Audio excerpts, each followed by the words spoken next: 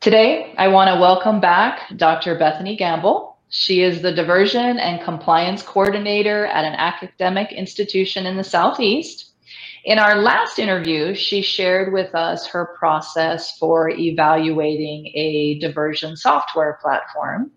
And today, we're going to talk about another process that they incorporate into their suspected diversion cases. It's really good to have you back, Bethany. Welcome.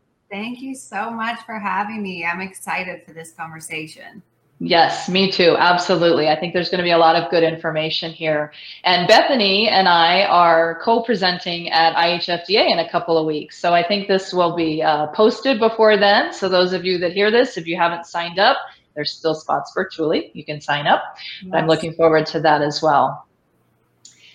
So let's start, Bethany, with giving us an overview in your investigative process. Let's just say that you have found the person through an audit. It's not a behavioral thing that somebody has alerted you to, but in the data, you've got some indication there might be a problem. And so you've performed an audit that tells you that there might be something there. What happens after that? Just give us a broad overview of that process. Yeah, so once we're at my institution, once we do an investigation, whether it's from an audit or from a concern, we're pulling together a drug diversion response team.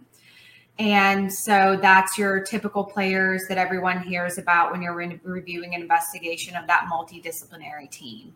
So we come together, we review all of the data, of course, behavioral history, the whole 360 that you would review when you're looking at a team member.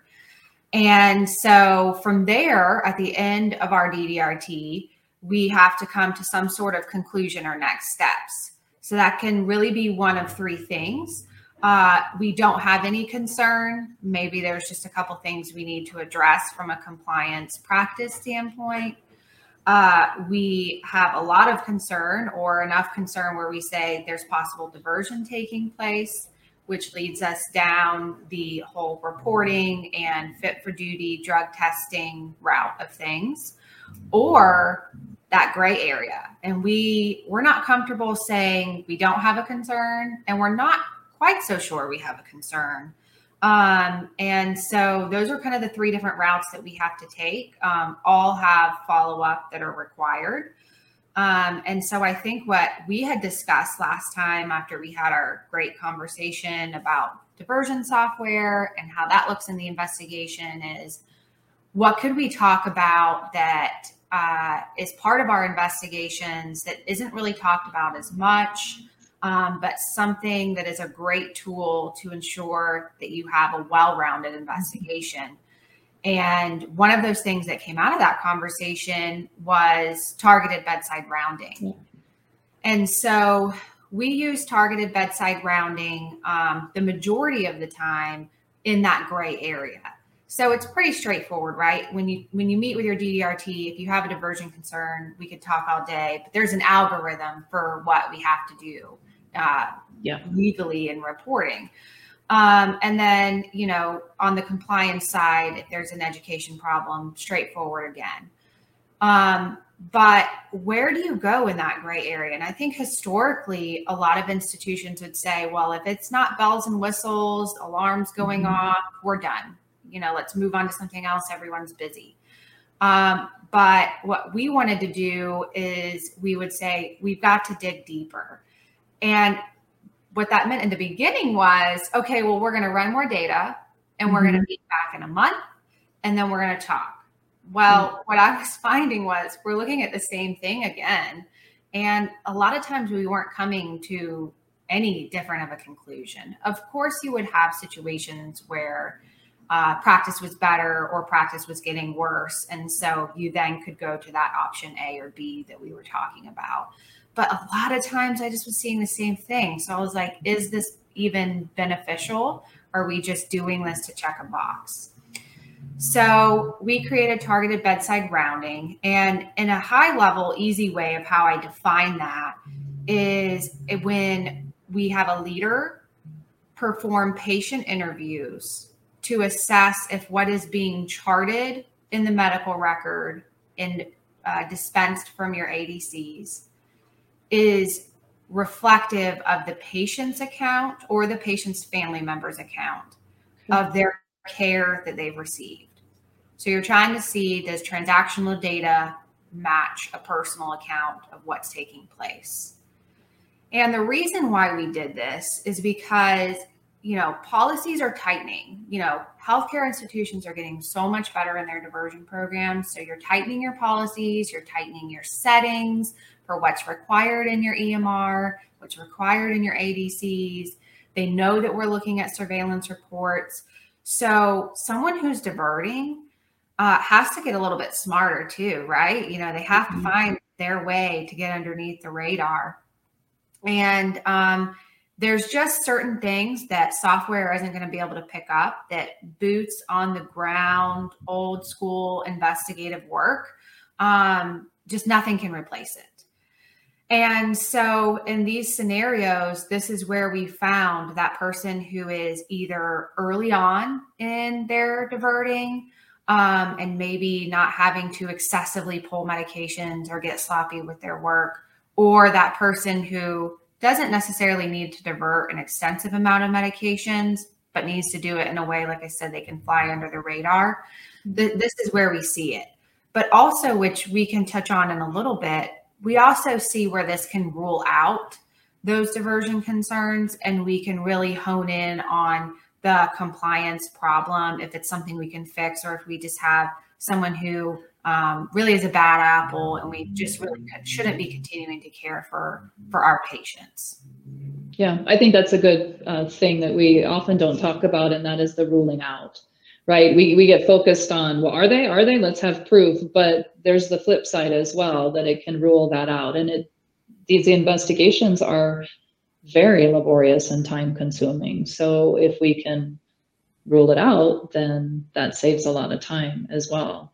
Mm-hmm. Yeah. And these gray area audits, so much of the time, that's kind of what they are, right? And they're gray because it could be poor practice, but poor practice could indicate diversion because, there really could be one and the same. Right. The employee could also just indicate that they didn't understand the policy, but how do you really know if that's what it was or if that's just what they're saying? And now they've been alerted to the fact that, okay, I got caught and it was through this. So it really does become kind of a complicated thing. So in terms of your patient interviews, couple of questions. One, how do you do it without the employee knowing that you're checking on them? Because at this point, I'm assuming you haven't tipped your hand that you're looking at them. And then two, what is your process? Obviously, if you do find something that indicates we have a problem, then it starts down that process of, okay, that full investigation. But if you don't have a problem, are you like one and done? And then you kind of think, okay, I guess it's practice, or what do you do then? So how do you not tip the person off? And then what do you do when you still don't find anything in a patient interview? Yeah. So when we're in those DDRT meetings and we decide, okay, we're going to go with targeted bedside rounding, we right away discuss with that team leader what the next 3 to 5 shifts are. So let's just go with a nurse for the rest of our conversation for the example. So what is this nurse's the next 3 to 5 shifts? So we're looking in that in live time and we're coordinating who can get that done. So really we want it to be that nurse manager because we try to keep our DDRT small for confidentiality and also just making sure we have the right people at the table. Mm-hmm. And so we identify, can those next 3 to 5 shifts be done? Is the nurse manager going to be here, taking into account night shift, weekends, and all of that? And we do try to push that even if it is a night shift or weekend, we need to get this done and try to not let that be a barrier. So we identify those shifts, and then I created a document that one explains what targeted bedside rounding is. I found myself, we say the same thing in these meetings over and over again, but then you can forget that one thing that someone needed to hear that you've said it so much, you just forgot it. So I created a document that outlines what it is. and outlines the importance of doing this in a way that the team member, like you say, we haven't, showed our hand yet.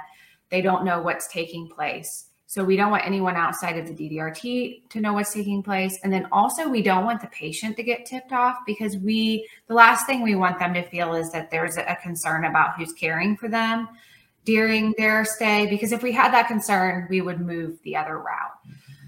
So we discuss, that the nurse manager will be doing it and that no one should know about this. And then we go into the details of that. And on that same document, I then outline what this should look like. So 1, we should not just be doing these rounding interviews on just that nurse's patients that day, because that can look obvious to coworkers.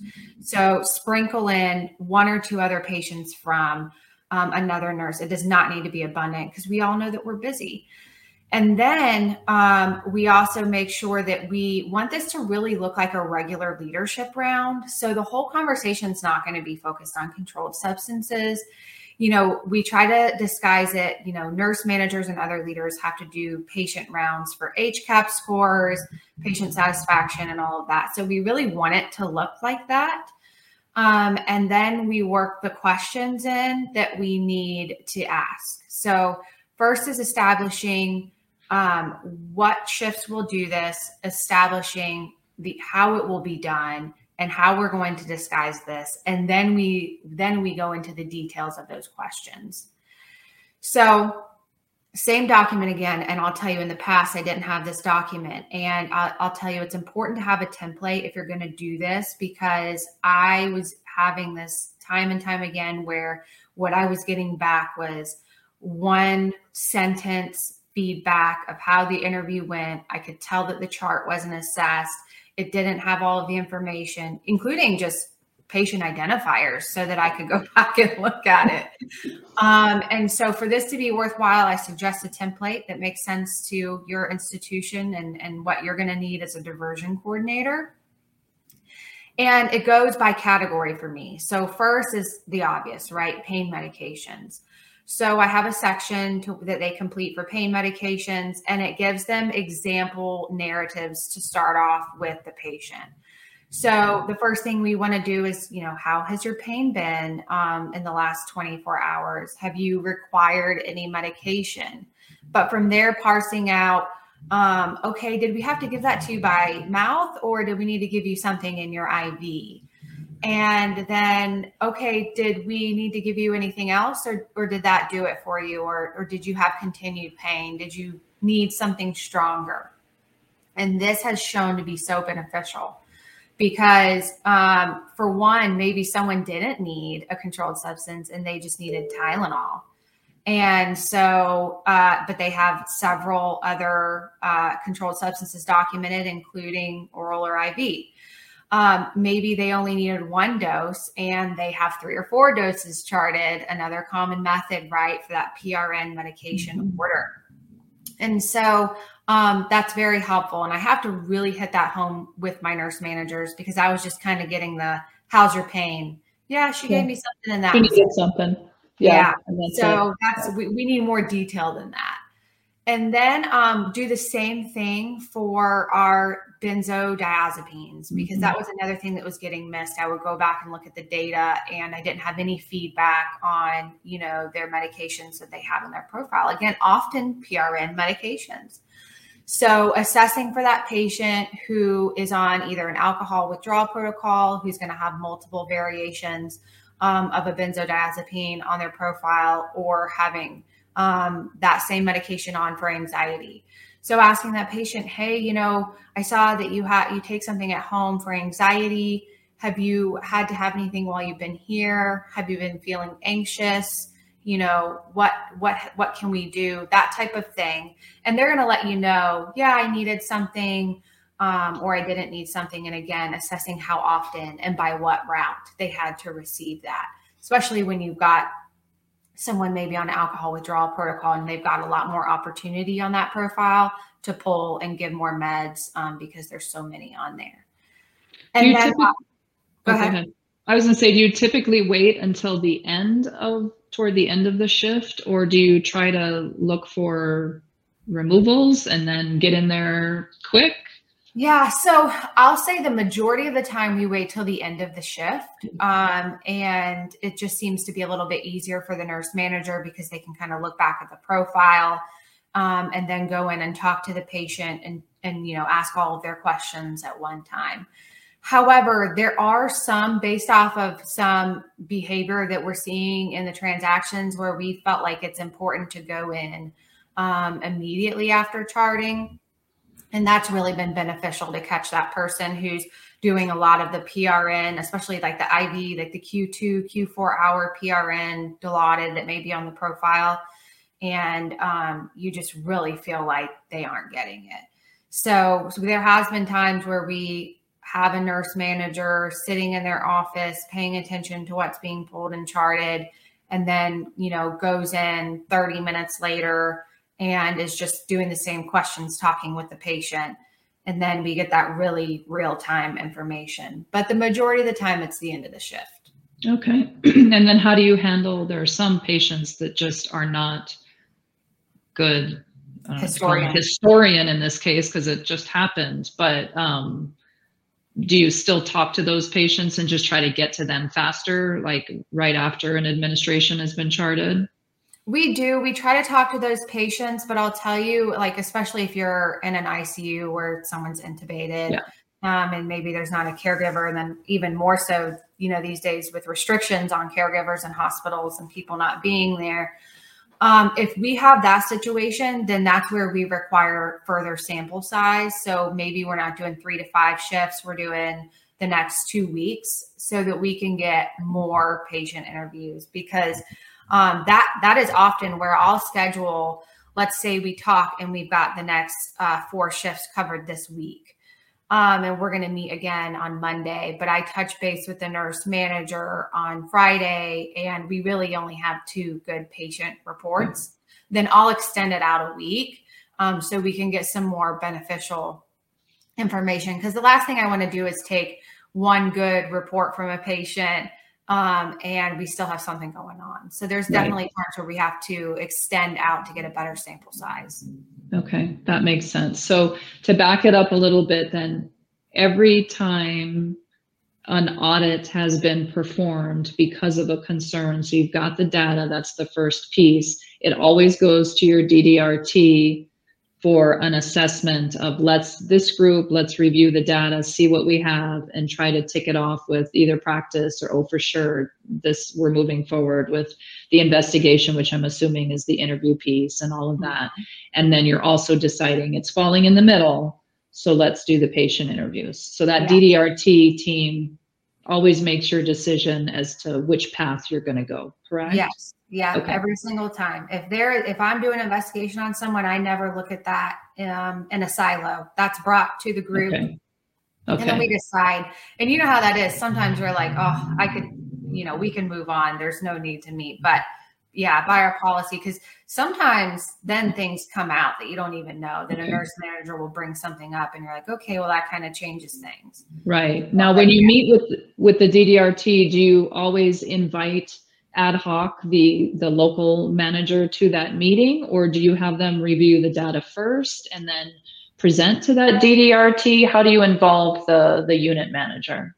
So by our policy, our DDRT always involves myself, so the diversion coordinator, the leader of the team member being investigated, the site leader. So let's say, again, we're going with a nurse. So the chief nursing officer for that site, the pharmacy manager for that site.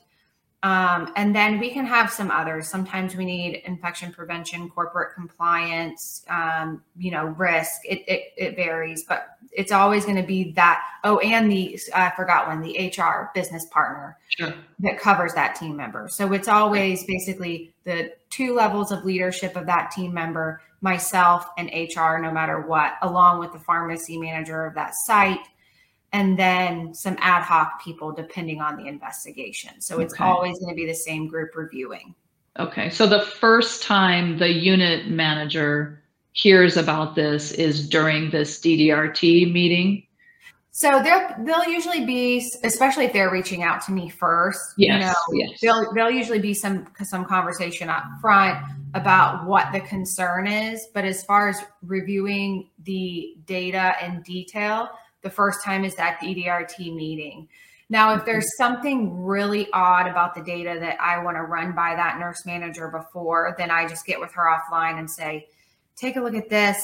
What can you look at this patient's chart? Do you see what's going on with this medication?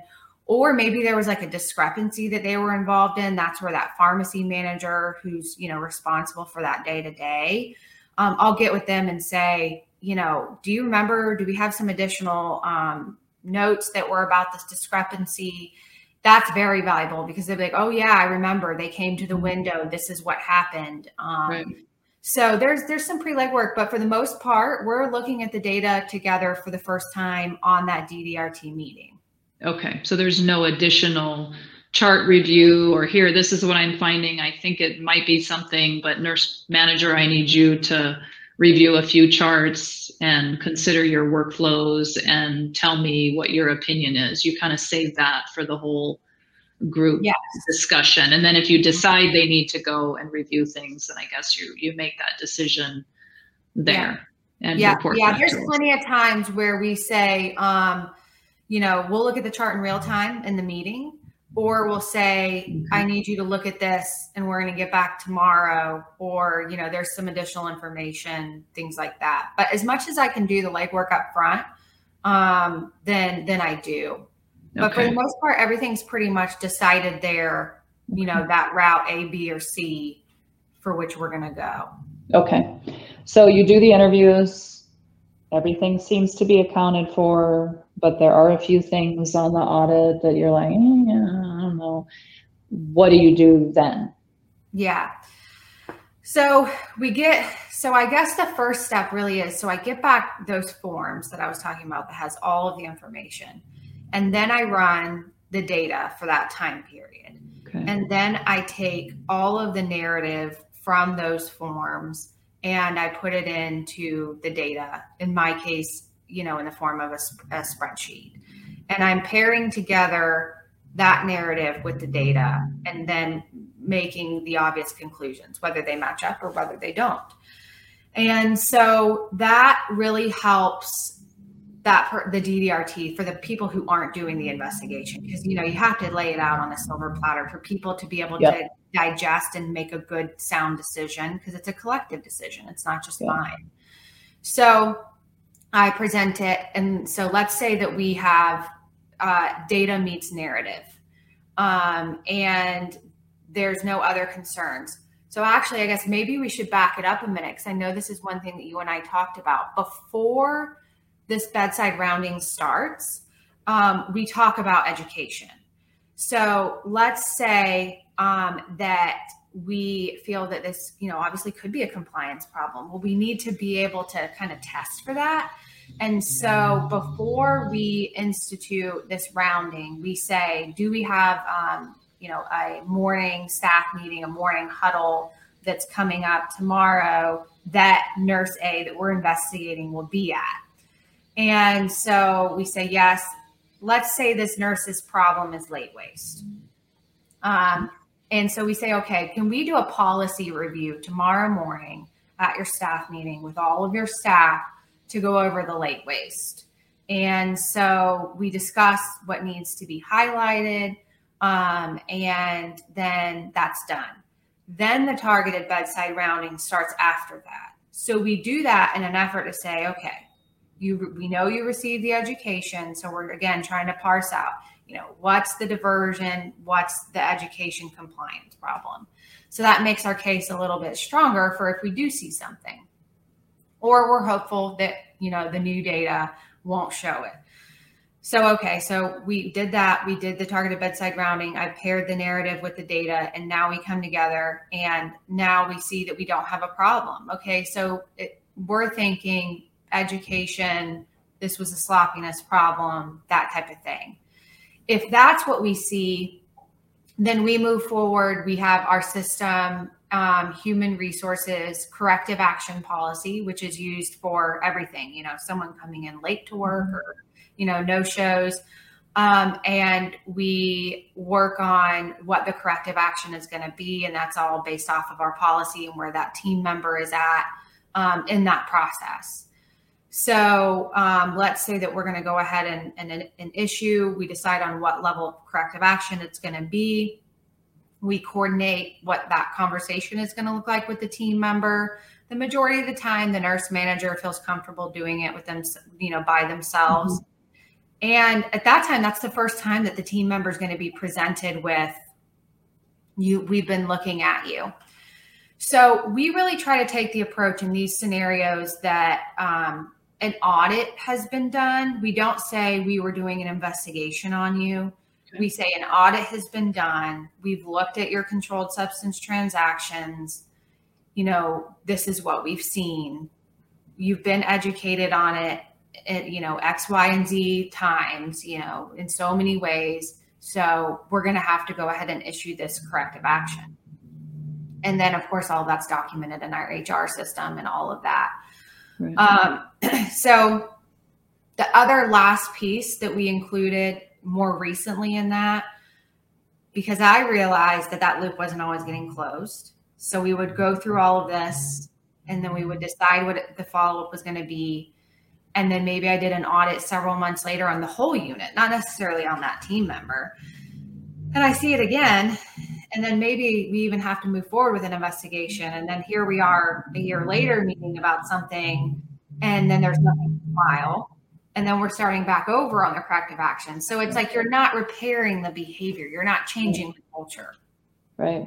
So because of that, we then I created this additional HR, what we call post-investigation document, which is strictly just for me and my files, because HR is going to continue documenting in their system, the way that they need to. But the HR business partner who was involved in that investigation has to fill out that form, which outlines how we got here and what the outcome was of the investigation. And I'll tell you, that's caught, since we've started using that's caught a lot of, I haven't closed that out in our HR system, or no, I haven't met with her. She was on vacation. I forgot. I'll meet with her today. So that's really helped to just make sure that we do it. And really, it's better for the team member, because I don't want to see, if they have that serious meeting with HR, most, good, willing people who just maybe weren't practicing the way that they should be, and being compliant, think that their practice changes. But if they aren't made aware of it in that serious manner, then their practice isn't going to change. And then I'm going to see them again.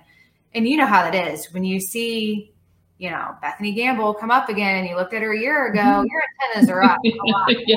You don't want to when you start recognizing names, you're like, oh boy, I got a problem. Exactly. So that form kind of helped us enforce that side of things. Yeah, that's good. Well, in HR, they're juggling a lot of balls too, so they forget. So it's that kind of accountability piece of making sure it gets done. And even, I have found after investigations, nobody, and you decide to report, nobody reports.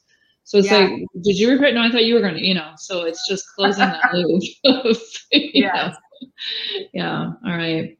Well, this is great. I love your process. I think that a lot of places probably struggle with, when to escalate, how much evidence do you need, and how do you get out of that gray zone? Like, do you sit down with that employee and have that conversation while you're in the gray zone? Because, that's hard for them, and that may change some relationships, or they're like, you kidding me? I worked for you for how long? And I worked so hard. And then this is, you pull me in here for this.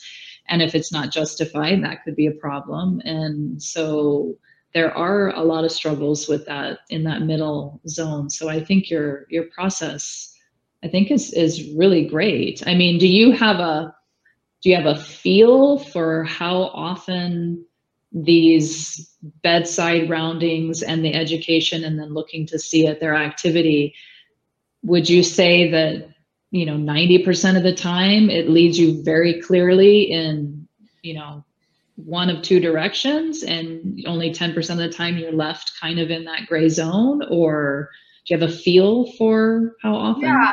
I mean, I feel like after we do these targeted bedside roundings, I feel very comfortable in path A or path B. Like I feel very comfortable that this is not diversion or diversion concern. Again, because that's what we operate off is diversion concern. Right. So I always feel very confident. And I think that that's where, especially in the world of, I'm sure you feel this, just like the diversion liability, like we want to make sure that we have investigated to the best of our ability, especially those people that we're leaving in the workforce and not moving forward with. So for me, it's like, I want to know that I've exhausted as much as I can. I still don't have a concern. And now I feel good moving on.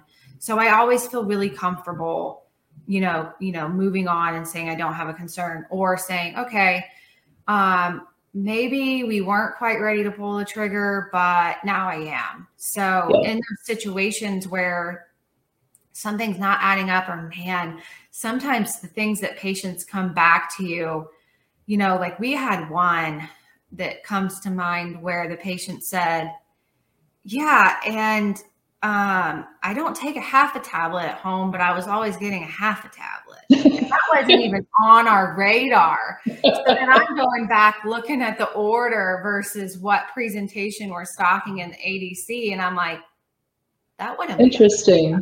A little bit for you and a little bit for me. Right, exactly. Interesting.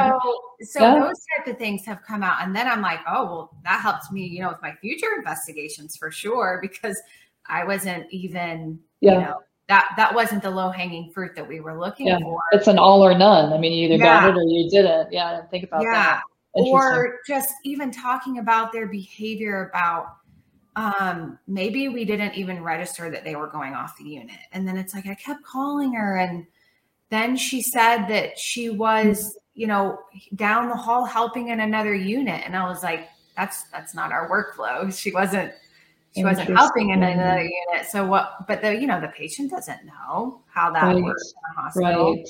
So then that helped us go, okay, maybe we need to look at badge swipes a little bit more.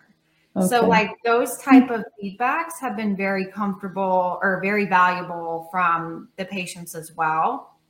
In those areas where, okay, now we've got more concern than we've had before, and we're going to move forward. Yeah. Fascinating. Yeah. Interesting. Well, that's great. Well, thank you very much for sharing. I think this is great information for those out there that don't have something like this in place. And I thank you for your willingness to share. That's what I love about this, the whole diversion community is really willing to share, so we don't have to reinvent things and we can really learn from other people's processes. And I think this is great information. Yes, I love what you're doing. I love tuning into your episodes. There's always some different topic, and everyone's always like bringing valuable information to the table. Yeah, it's great. Yeah. Love to share it. All right. Well, thank you, Bethany, and I will see you soon in Nashville. Yes, I can't wait. Yeah. Okay. All right. Have a great day.